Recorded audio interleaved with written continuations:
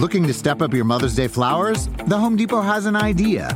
Let Mom's Green Thumb do some digging with colorful flowers, pots, and premium soils to bring out the most in her patios, walkways, and gardens. Right now, get Vigoro potting soil just $8.97 for strong, healthy, vibrant plants, indoors and outside. Shop our wide selection online and pick up your order in-store and give Mom the gift of a beautiful garden. Get Vigoro potting soil just $8.97 at the Home Depot. How doers get more done. See homedepot.com/delivery for details. The longest field goal ever attempted is 76 yards. The longest field goal ever missed? Also 76 yards. Why bring this up? Because knowing your limits matters, both when you're kicking a field goal and when you gamble. Betting more than you're comfortable with is like trying a 70-yard field goal. It probably won't go well.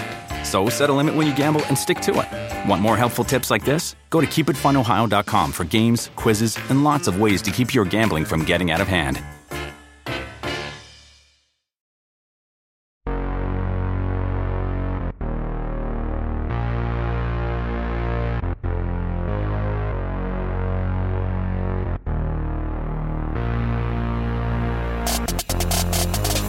Hello, everyone. Welcome to Circling the Bases. My name is Chris Crawford. I hope everyone had a good weekend. This is the last weekend without regular season baseball games for a while, and I am super excited about that. I bet you are too. I'm also super excited that we are back on our DS, and by that, I mean we are back to our daily shows. I'm going to host a solo show on Monday. Drew Silva and Janice Scurio will have their power rankings on Tuesday. Colin Henderson and I will be live on Wednesdays, me and a guest on Thursdays, and Drew along with DJ Short on Friday. And we'll be recording those last three shows live. So stay tuned on Tuesday, Wednesday, and Thursday at 8:30 Eastern to our Twitch channel to check those out. The link to that, twitch.com/NBC Sports Edge. And before we get started, I do want to remind everybody, the 2022 NBC Sports Edge Fantasy Baseball Draft Guide is available now, and we're giving our listeners a very special offer. Get 22% off our draft guide and an annual Edge Plus subscription when you use promo code BASES22. What you get is your fantasy baseball draft expert insight and tools at one low price. So you go to NBCSportsEdge.com/Edge Plus. You use promo code BASES22 at checkout to save big this season. It's awesome information. I'm incredibly biased. Still would recommend it very, very much. So these Monday episodes are going to have a little bit of a prospect feel to open the year. And that's probably because that's what I like to talk about. And without tooting my horn, a lot of people ask me prospect questions, and this is a great way to answer them, without having to slide too far into my DMs. But please send me your questions via DM. I love it. It's fun, and this is a great way to answer those questions. I've left everything anonymous here because I know a lot of you are worried about your league mates stealing information, sneaky. But my Twitter handle is @CrawfordMILB, Crawford_MILB, that is. I will do my very best to answer your questions. This will be fun. I already reached out to a bunch of folks and got a bunch of really interesting questions. So we'll start with that. And then in the second half of the show, we're going to be revealing the top 10 prospects for 2022. Can't wait. It's really exciting. A ton of really fun prospects. But let's go with the questions first, just because you guys asked so nicely, and I get to do my best to answer as nicely as you asked. The first question comes from me about Jose Miranda. The question is, why am I so low on Jose Miranda? Well, I don't really think I'm low on Jose Miranda. I do think he's one of the best third base prospects in the sport. I do think that he has a chance to be a contributor this year. I just think that we maybe need to be a little bit careful with taking a look at the numbers that Jose Miranda put up last year. Now, those numbers were ridiculous. He hit 344, 401, 572, 30 homers, 94 RBIs, only struck out 74 times in about a total of, 535. That's a very low number, especially for what's going on. I just think this is a player that kind of took advantage of the fact that upper level pitching was not very good last year. Wasn't horrible, but there were very few upper echelon prospects pitching at the higher levels, and I think Jose Miranda took a little bit of advantage of that. Now, that doesn't mean he can't play. I see a player who has a hit tool that gets above average grades, or 55 on the 2080 scouting scale, power maybe a little bit above that. I have some real defensive questions here. Like third base is probably his best position. It's an average arm, give or take. Not going to steal very many bases. And, Colin and I talk about this all the time, and any fantasy baseball show is going to talk about it. Stolen bases matter, especially when you're talking about an infielder. Now, at third base, it doesn't matter as much. You're really hoping for 5 to 10 from the position a lot of times. If you get more than that, like hoping Ke'Bryan Hayes runs more, hopefully he's healthy and gets a chance to do that. But he's not going to be a big contributor in that category. So if he's at second base, then that matters a little bit more. But I do like Jose Miranda. I do think he's a prospect that is worth keeping an eye on. I just think we need to be careful just taking a look at those stats and assuming that he's going to be a star. I don't see star. I see average regular. Nothing wrong with that. But I think you can probably do better in fantasy circles. Next question was about Edward Cabrera versus Tanner Houck. And as you can probably guess, this person wanted to know if he should keep Edward Cabrera or Tanner Houck. This was an interesting one to me, but I have to go with Cabrera just because of the upside. I actually think they're fairly similar hurlers. It's just Cabrera has so much more upside because of his swing and miss potential. They offer similar risks. There is a good chance that Edward Cabrera is going to be a reliever. Now, I think he's going to be a high leverage reliever if he ends up being a reliever. Somebody that could be a traditional closer if traditional closers are a thing that exists in a couple of years.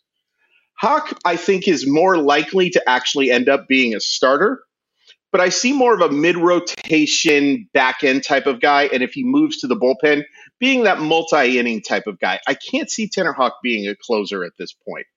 Garrett Whitlock is more of a closer type to me than a Tanner Houck would be. But I really like Edward Cabrera. He's a borderline top 50 prospect for me. Was not surprised to see he didn't make the roster, but there's still a long-term future here with Cabrera. I would keep Cabrera over Houck, with the caveat being that, like, if you are only keeping for this year, I think Tanner might be the better play. But if you're talking long-term, I think Cabrera is the better play. Thoughts on Vinny Pasquantino? And I'm so glad that somebody asked about him because, first of all, what a tremendous name. And second of all, I think this is one of the most underrated prospects in baseball right now. Now, for those who aren't familiar, the Kansas City Royals have one of the very best first base prospects in baseball in Nick Pratto, and he is the better prospect and the one who's certainly more likely to contribute in 2022. Had absolutely monster numbers. One of the rare first basemen who actually has a chance to provide some steals. Tremendous power. But Pasquantino is really interesting. This is a 6'4", 245-pound first baseman who has a chance to hit for both average and power. The problem here for me with him long-term is that I think he might be a designated hitter. He's not nearly the fielder that Pratto is. Pratto is, if you're talking about on the 20/80 scale, maybe a 70 glove. There's a very good chance that he's the type of guy you could see winning Gold Gloves. And yes, I know Gold Gloves shouldn't mean as much as they do, but it is something that people will keep an eye on. But he is that type of defender. Like, he could be an elite defender. Because of Pasquantino's lack of athleticism, I think he might be a DH, which means that he's probably filling that util at some point.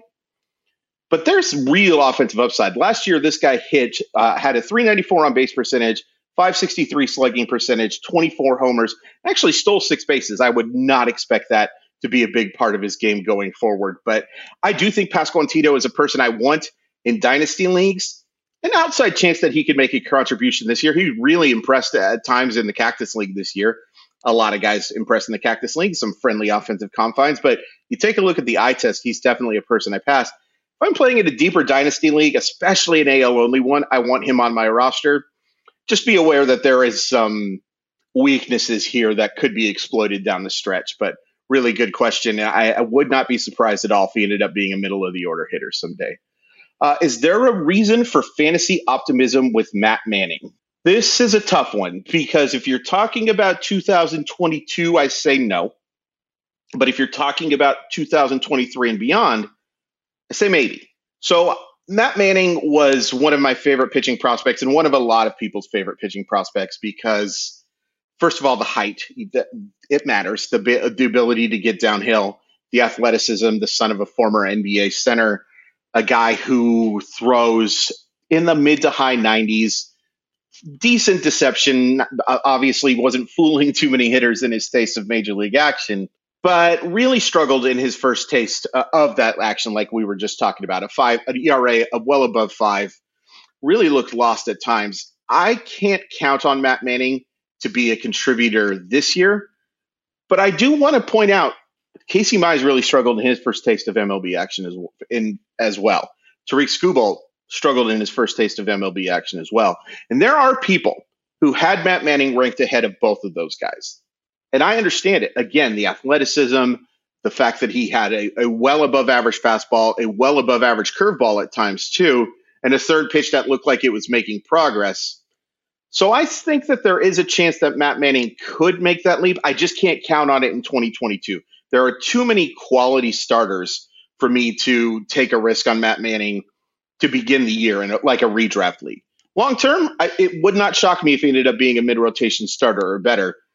But I do think there were some reasons to give pause based on what we saw last year. And, there are guys like Carlos Hernandez of the Kansas City Royals is somebody that I'm rostering over Matt Manning. Or, somebody like Chris Flexen is even somebody that I'm rostering over Matt Manning. As much upside as he has, it's just too risky. But I do think that he's somebody in dynasty leagues I would be holding on to. That was a little bit of a ramble, but that's okay. What stats do I pay most attention to? Boy, this is a loaded question because it's difficult, and you kind of have to go by leagues, and you have to go by developmental age as well. So, like, batting average is one that I think we've all kind of realized that batting average is flawed, right? It's a statistic that we have in fantasy because it's that 5x5 stat that we like, because it's the way we've always done things. By the way, doing something just because it's always been done is a stupid reason to keep doing things, but I digress.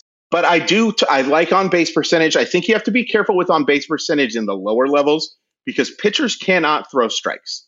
It is very difficult at the young age for these kids to repeat their delivery. So, yes, it's nice to see them not swinging at pitches that are outside of the strike zone, and you definitely would be weary of somebody who's not getting on at a high clip and is swinging at absolute garbage all of the time. But on-base percentage starts mattering a lot more to me as we get further along. It doesn't always carry over. You need to see the ability to recognize pitches, but on-base percentage is something to keep an eye on long-term because it matters so much as we advance further and further. The ability to get on base, it should be an obvious point is obvious, but for some it just isn't. There's going to be times where players struggle to pick up the baseball and those on-base percentages don't carry over. Slugging percentage, you're looking at, especially at the young age, these kids are going to get stronger. So you're looking at the doubles turning into homers, those type of things.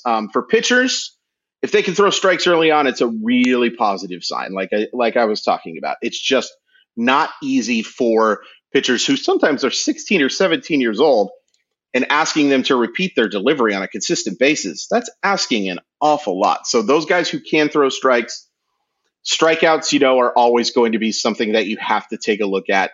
Again, at the lower levels, it can be a little misleading because hitters just struggle to catch up with velocity, or they're seeing even decent secondary stuff for the first time.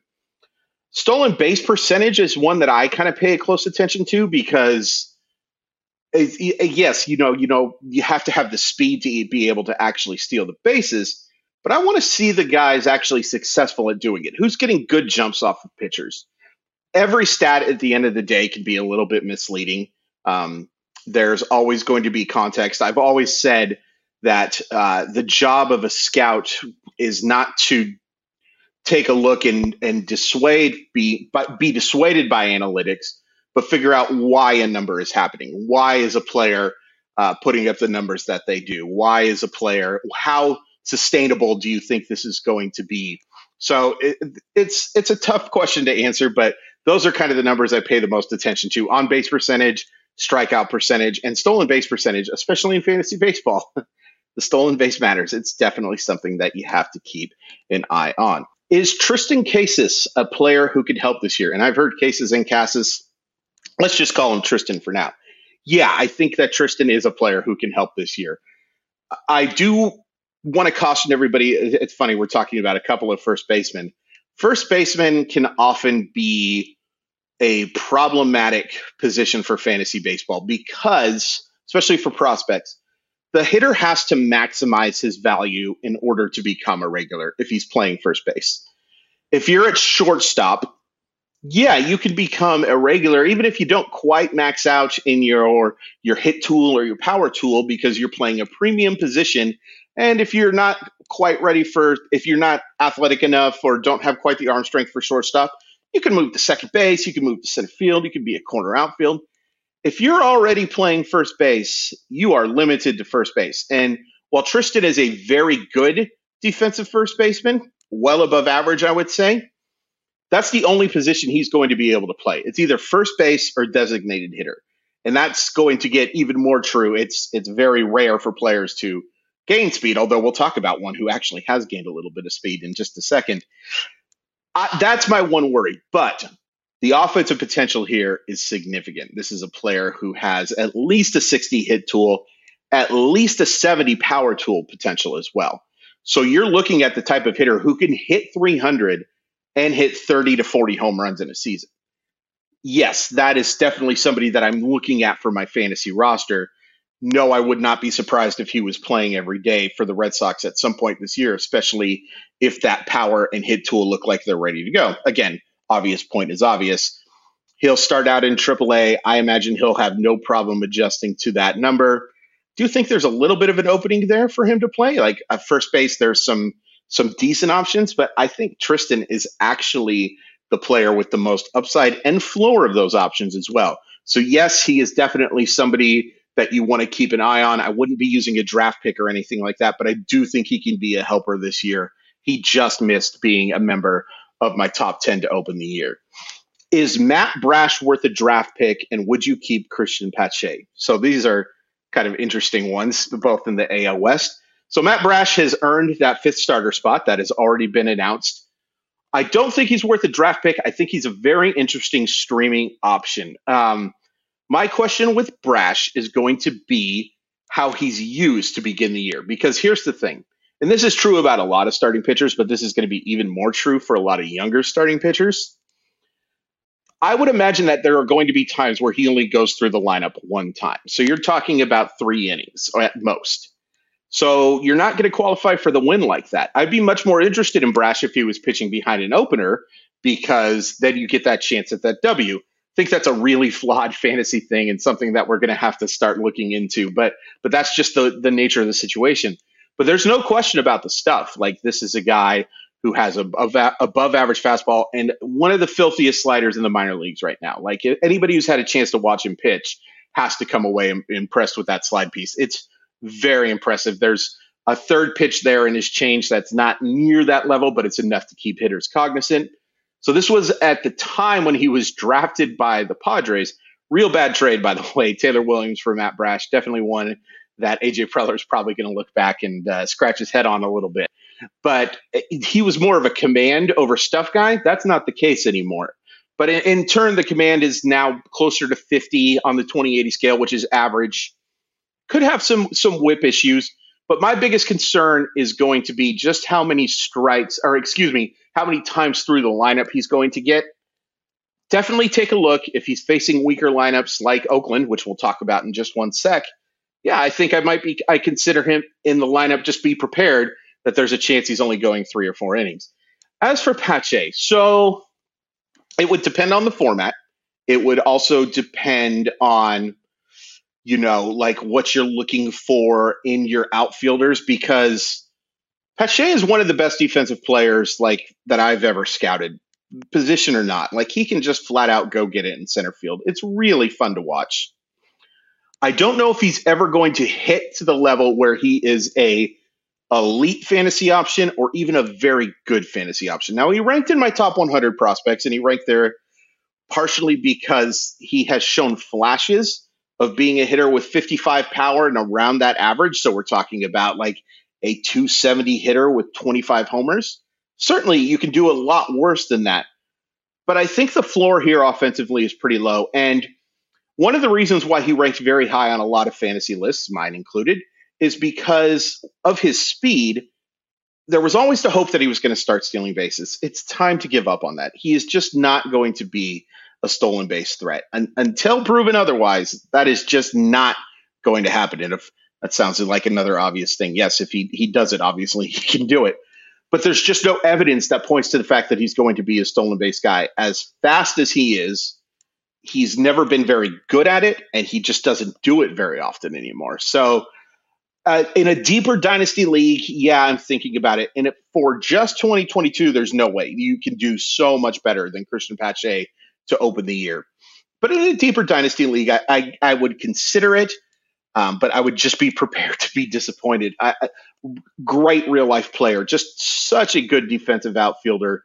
But there's the real question marks in terms of the fantasy bat. Thank you guys again for those questions. Again, Crawford_MILB. Please DM me any prospect stuff, any keeper stuff, what have you. I will do my very best to give you a good answer.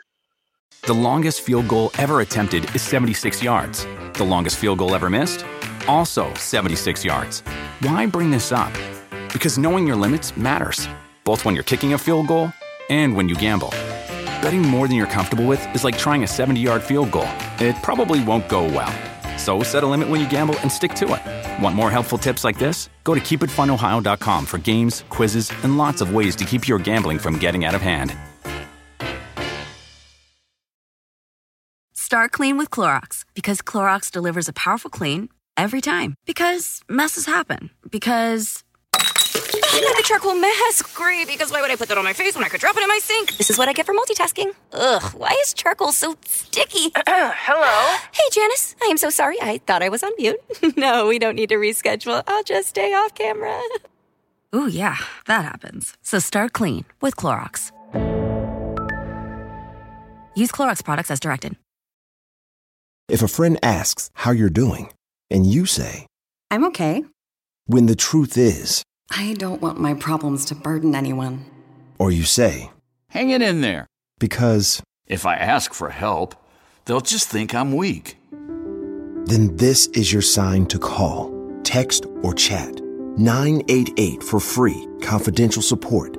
Anytime. You don't have to hide how you feel. Those of you who have followed me for a while, and I apologize about that, know that I do a list every Monday during the regular season, and that is my top 10 prospects for 2022. So let's reveal that here, because I think it'll be something that you guys get a kick out of, and I can give you a little bit of a background on all these guys. And I will caution, this is just a list for 2022, so we're talking about only helping in the 2022 season. And two, a lot of these guys are already on major league rosters and will not be on this list to begin for next week. So it's going to change a lot, and I'll go over that list again next week. But this is a really, loaded group. It's one of the best top 10s I could think I have done in a very long time. Many players that I had to leave off. Let's just go over a few of the players that I did have to leave off. Shane Baz, right-handed pitcher for the Rays. Just need to see that he's healthy. Jarren Duran absolutely deserves a spot on this list. When's he going to play and where is he going to play is the question mark that I have there, already since the minors. Reed Detmers, I think, still has fantasy value, but I do believe is a better real-life pitcher than a fantasy pitcher. Brendan Davis, again, going to likely open the year in the minors. Huge offensive upside. Definitely going to be a guy who's on this list next week. So Alec Thomas of the Arizona Diamondbacks. Seth Beer, also of the Diamondbacks. Super underrated fantasy prospect. Grayson Rodriguez of the Orioles, going to open in AAA. Wouldn't be shocked if he's up by June. And Nolan Gorman of the St. Louis Cardinals. Love him at either second or third base. Probably going to be second base because of some guy named Nolan Arenado. So let's go in reverse order. We'll go 10 to 1. And starting at number 10, it's a fun number 10. It's C.J. Abrams of the San Diego Padres. So as of print time, which is what I wrote, but as of the time that I'm recording this podcast, I guess that kind of works as a print time as well. We have no idea if C.J. Abrams is going to make the Padres. But it's starting to look a little more likely than it did. It's certainly looking more likely than it did to begin spring training. And it's starting to look a little bit more likely. If I knew for sure that C.J. Abrams was going to make the roster, he would be number 3 on this list. This is a hitter who can hit for average. underrated power. Not talking 30 homers, but 15 to 20, I think, is reasonable. And he's going to steal bases. Oh boy, is he going to steal bases. I mean, you're talking about if he gets a full season, it would not shock me at all if CJ Abrams was among the stolen base leaders. He has that kind of speed and that kind of ability to read pitchers. Some swing and miss, but approach at the plate is solid. Everybody raves about this kid. I think if not for the injury last year, and for those who don't know, had a pretty significant knee injury, and then he had a shoulder injury. I believe it was a shoulder injury that kept him out of the Arizona Fall League. They were just being as precautious all get out. I don't blame him one bit. But if CJ Abrams makes a major league roster, you need to start talking about taking a late and maybe mid to late round pick on him, because the fantasy upside is palpable. Number 9, Joey Bart, catcher for the San Francisco Giants. So we'll be honest with you, I wasn't sure if Bart was going to make this list, even knowing Buster Posey's retirement and the fact that he had such a wide open lane to a spot with the Giants to open the year. But after watching him in Cactus League action, I have to put him on this list. He's been really impressive, taking the ball out to the opposite field. The day I decided to put him on this list, and again, recency bias will affect us all, went 3 for 3 with a walk and an opposite field homer.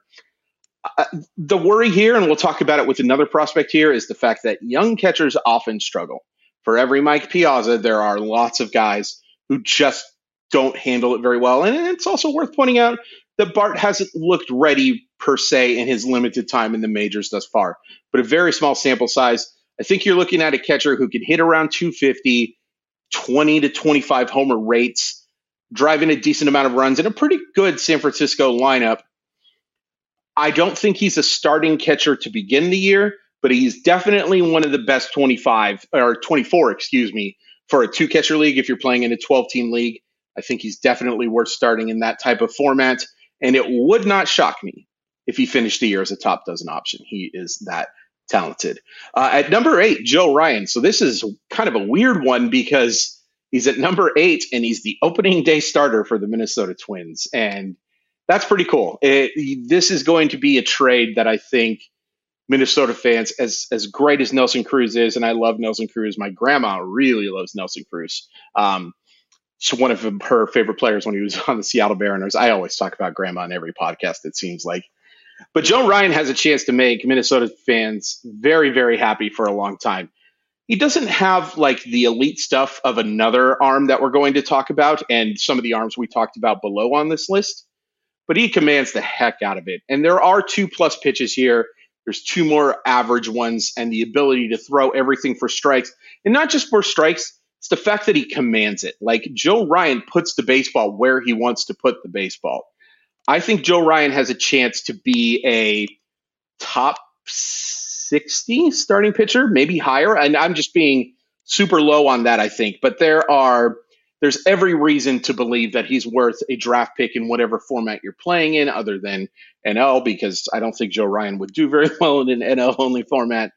But there's a lot to like here. More high ceiling than high floor, but there's certainly reason to expect fantasy success. Number 7, and this one kind of hurt me a little bit, Riley Green. So it looked like Riley Green was well on his way to making the opening day roster, and then bad news happened, and he fractured his foot. So there's good news that comes with this, and it's good news is obviously you can't see me, but I'm holding up my quotation marks. It is in the bottom of his foot, so that's better from all of the medical stuff I read.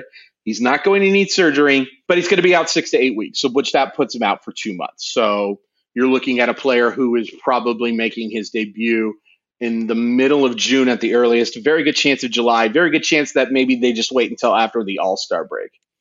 But when that happens, and obviously I must like him if he's still making the list, knowing that he has a chance to be really, really good, because he is really, really good. A hitter who hit .301 with 24 homers and 16 stolen bases at AA and AAA.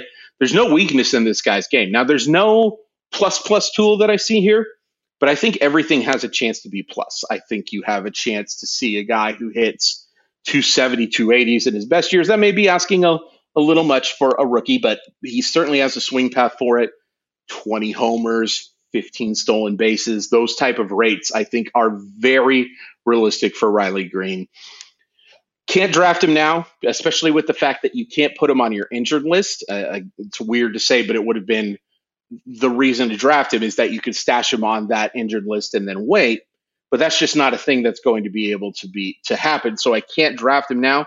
But as soon as he looks like he's about ready to get that call up, at him, because the upside here is extreme. The floor is pretty high here as well. One of the most high floor prospects in baseball.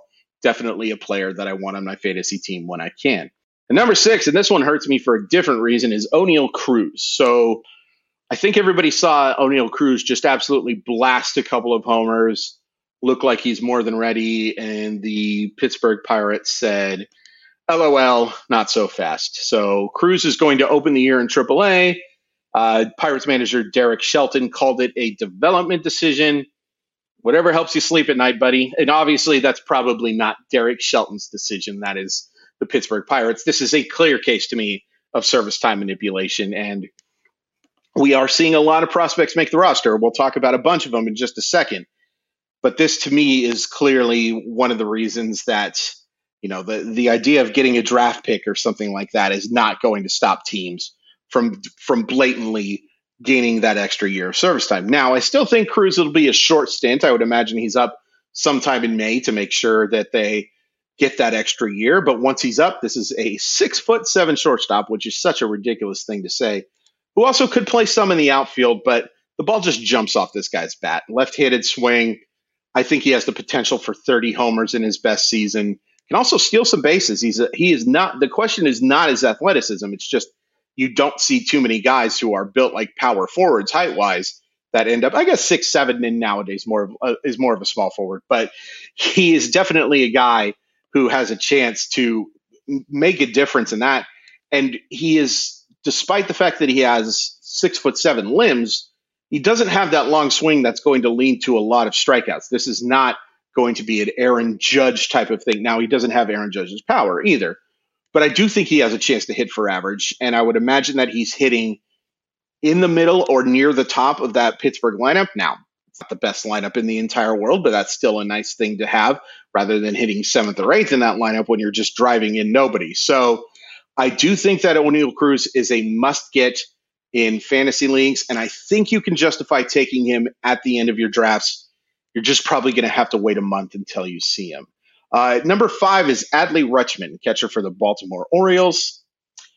I was kind of it's very disappointed to see an injury anytime, but I was very interested to see whether or not Rutschman would have been one of those players who was going to make the major league roster. But his triceps injury is going to keep him out for at least 3 weeks. I would imagine it will be a pretty short stint. Now, everything I talked to you about with Bart is true about the worry for a rookie catcher. But I think Adley Rutschman is one of the most ready-to-go catchers that I've ever scouted. And I've been doing this for a while. Plus hit tool, plus power, switch hitter, outstanding eye at the plate, recognizes pitches well. It's so obvious just watching him follow the baseball that he is seeing everything so well. Not going to steal bases, but you're just not going to get very many catchers who do. That's one of the reasons like someone like Dalton Varsho, who has that catcher eligibility, becomes so much more valuable because of that. But you don't need the steals from Adley Rutschman. Baltimore lineup isn't as bad as I think some people might think. There is some chance to drive in some runs here with guys like Cedric Mullins and Ryan Mountcastle and Trey Mancini, one of my favorite stories from last year. I think he's going to end the year as a catcher 1. The only reason I have to rank him 5 is the fact that he does have the injury, and we're not going to see him until May. But a player I think you can justify a draft pick. Okay, so these next 4 are all players that have made their major league roster, probably. There's one name here that hasn't quite officially gotten that call yet, but it very much looks like this player is going to make the roster. But number 4 is Hunter Greene, and he has been told he is on the opening day roster, and he's probably the player I'm most surprised is making the opening day roster. A very pleasant surprise at that, but a surprise.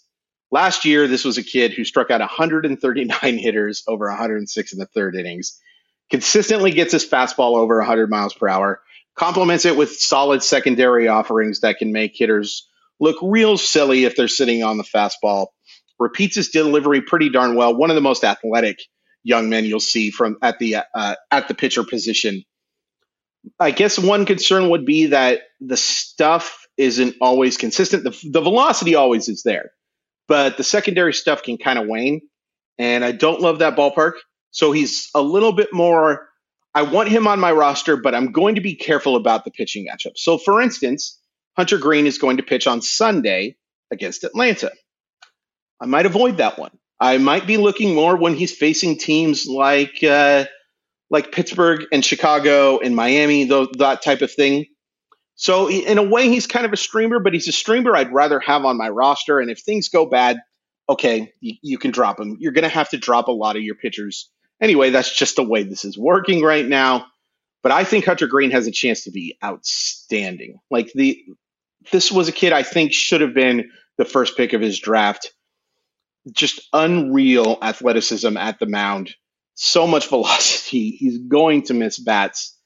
You're going to take some right hits at times, but I do think Hunter Greene is going to provide more good than bad in the 2022 season. Number 3, another guy we know who's going to be on the roster, Spencer Torkelson. I'm calling him Torky. I don't know if anyone else is calling him Torky. Spencer Torkelson. Again, easy to place him this high because we know he's going to be on the Major League roster. The first overall pick in 2020. Big-time power potential. A guy who can take the ball out to any part of the park on any pitch that is being thrown to him. So it doesn't matter if you're trying to beat him outside in, inside out. He is, I almost did a tag team rhyme there. He is more than capable of hitting the ball out of the park, but he's not just a grip and rip hitter. This is a player who has the chance to hit for average. You look at his 267 average and maybe think, oh, that's not so great. That's misleading because he got off to a horrible start and then made the adjustment. But that is something to caution you with about, especially for a player with this little of an experience. I would expect an adjustment period. I would expect the fact that he is going to maybe go through some growing pains. It kind of reminds me a little bit of Andrew Vaughn, who just looked awful to begin the year and then really came on strong. Now, overall, the numbers were a little disappointing, but I think Spencer Torkelson is better than Andrew Vaughn. I also think there's something to be said about the fact that he's third base eligible this year. It's not going to happen going forward. So in Yahoo leagues, you do have the ability to play him at third.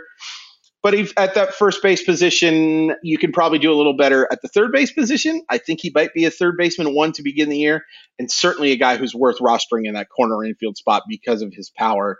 I like Torkelson a lot, or Torky as he likes to be called. I don't know if he likes to be called that or not. But Spencer Torkelson, definitely a guy I'm drafting if you haven't drafted yet. At number 2, and I have to be honest with you, I did give some thought about putting this guy at the 1 spot.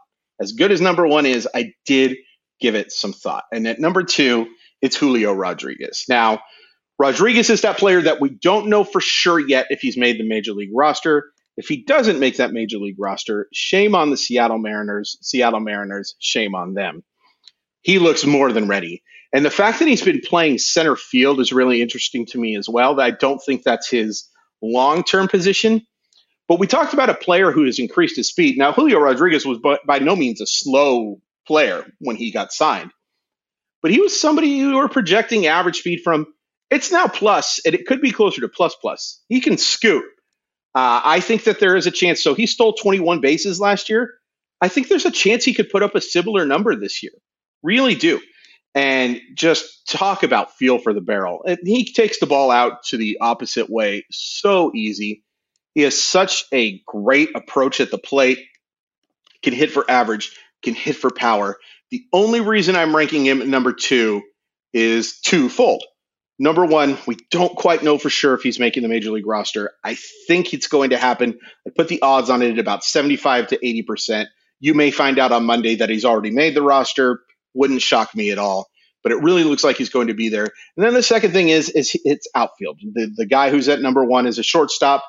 The premium position weighs out a little bit for me, and he's already been told he's going to make the roster. But yeah, Julio Rodriguez, if you have a chance to go get him on the waiver wire right now, if you've already drafted, do it. If you're drafting, I think he's worthy of maybe a top 150 pick. And again, that's aggressive, but the eye test doesn't lie, man. And the eye test tells me that this kid is ready to make an impact right now. And speaking of making an impact right now, number 1, I'm sure there is no surprise, Bobby Witt Jr.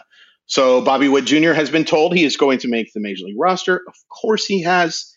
It's funny to say that because there was a chance that I guess that Kansas City could have done service time manipulation. And it's worth pointing out that last year he looked ready to go and Kansas City kept him in AAA. Kansas City was nowhere near contention. I wonder if the decision would have been a little easier. But again, as much as Dayton Moore, has kind of turned the corner on this and realized that it's not worth upsetting your best players to gain that extra year of service time, and also maybe realizes how uncouth it is to do that as well. There was some service time manipulation with Bobby Witt Jr. to end the last year. But let's talk about the player who's on the field and the guy you're going to see playing a lot. 290, 361, 576, 33 homers, 29 stolen bases at the AA and AAA level. Don't have the spring training numbers in front of me because spring training numbers are just kind of silly anyway, but he has torn the cover off the baseball. He can do everything. This is a prospect who literally can do everything on the baseball field. If there's one concern, it's that he's a young player and young players struggle. We got so spoiled by how good Juan Soto and Ronald Acuna Jr. and a few other guys performed that we kind of forgot that most young players go through ups and downs. But here's the thing with Bobby Witt Jr. Even through his ups and downs, I think the counting numbers are going to be there enough that it doesn't really matter. Yes, there are going to be weeks where maybe he hits 210 or maybe lower than that and has a bunch of strikeouts and doesn't have any homers and only steals a couple of bases. But it's all going to add up. The overall experience with Bobby Witt Jr. is going to be a positive one. I really, really think he could be. Look, I thought Jarred Kelenic was as ready to go as anybody. You saw what happened with Jarred Kelenic for most of the 2021 season. Yes, there is a chance of something like that happening with any player I just mentioned. But Bobby Witt Jr., because he's going to provide those stolen bases, likely hit near the top of the Kansas City lineup, I just think there's no way to really not justify taking him with a top 75, top 80 pick. I think if he's still available in the 7th round of a 12-team league, take advantage of that because he absolutely has a chance to be a shortstop one this year. Some volatility. It's true about any prospect. Any prospect is going to have issues no matter what. No, even the very best prospects have downtimes that cost you weeks or hurt you enduring weeks. But Bobby Witt Jr. is one of the best fantasy prospects that I've ever seen. I'd be really, really surprised if he wasn't a player that contributed right away. Seiya Suzuki would be a player. I think calling him a prospect is a mistake and kind of disrespectful. He'd probably rank 2nd on this list, maybe 3rd. Him and Julio Rodriguez would be competing, but I do think Seiya Suzuki has a chance to be fantasy relevant. A lot of people ask me about that. I didn't rank Shohei Ohtani on this list. I didn't rank Ha-Seong Kim on this list. It's just calling them prospects or rookies just doesn't seem right to me. But if you're wondering where to take Seiya Suzuki, I would say he's somebody who belongs right in the range of Julio Rodriguez, that top 150, top 160. Expect some ups and downs, but I do think the power is going to play out. That was a lot of fun. Thank you guys so much for your questions, and thank you for listening to me ramble on. We're going to be doing this for the foreseeable future, and if you guys like what you're hearing, please rate 5 stars. We really appreciate it. Stay tuned on Tuesday for Drew and Janice for their first power ranking of the year. I'm sure everyone's really curious who's going to be in the top spot. Well, let's just pretend it's not the Dodgers for a second, okay? Again, you can follow me at Crawford_MILB. And also, again, if you like the show, please rate the show 5 stars and make sure you hit that subscribe button as well. So until next time, please have a great week. Happy opening day in advance and stay safe.